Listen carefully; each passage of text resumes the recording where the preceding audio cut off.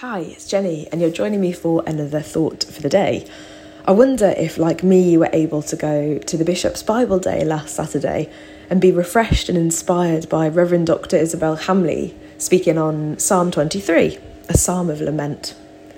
Well, that day of teaching, conversations and workshops around the Psalms I found to be very powerful. And there seemed to be a real buzz around what was happening, what was being said, and all the things that God had been doing.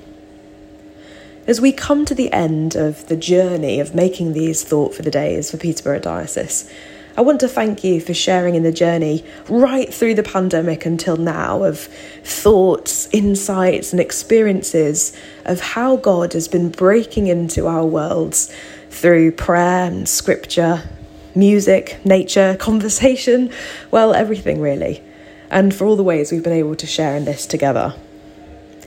As I've been reflecting on Psalm 23 after Saturday, my thought for the day is one of gratitude, of God's presence, whether it's in pastures green and beautiful and plentiful, or in the valleys, or somewhere in between.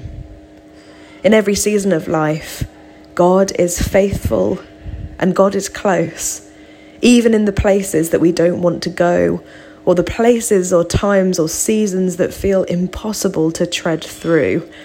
Still, God invites us, even there, to follow him as shepherd, that we may grow in our faithfulness and trust and discipline in order that we may rely on him alone. Anger, fear, sorrow, tiredness, defeat, disappointment are all very real and present. Yet even in these times and places, God is with us and comforting us.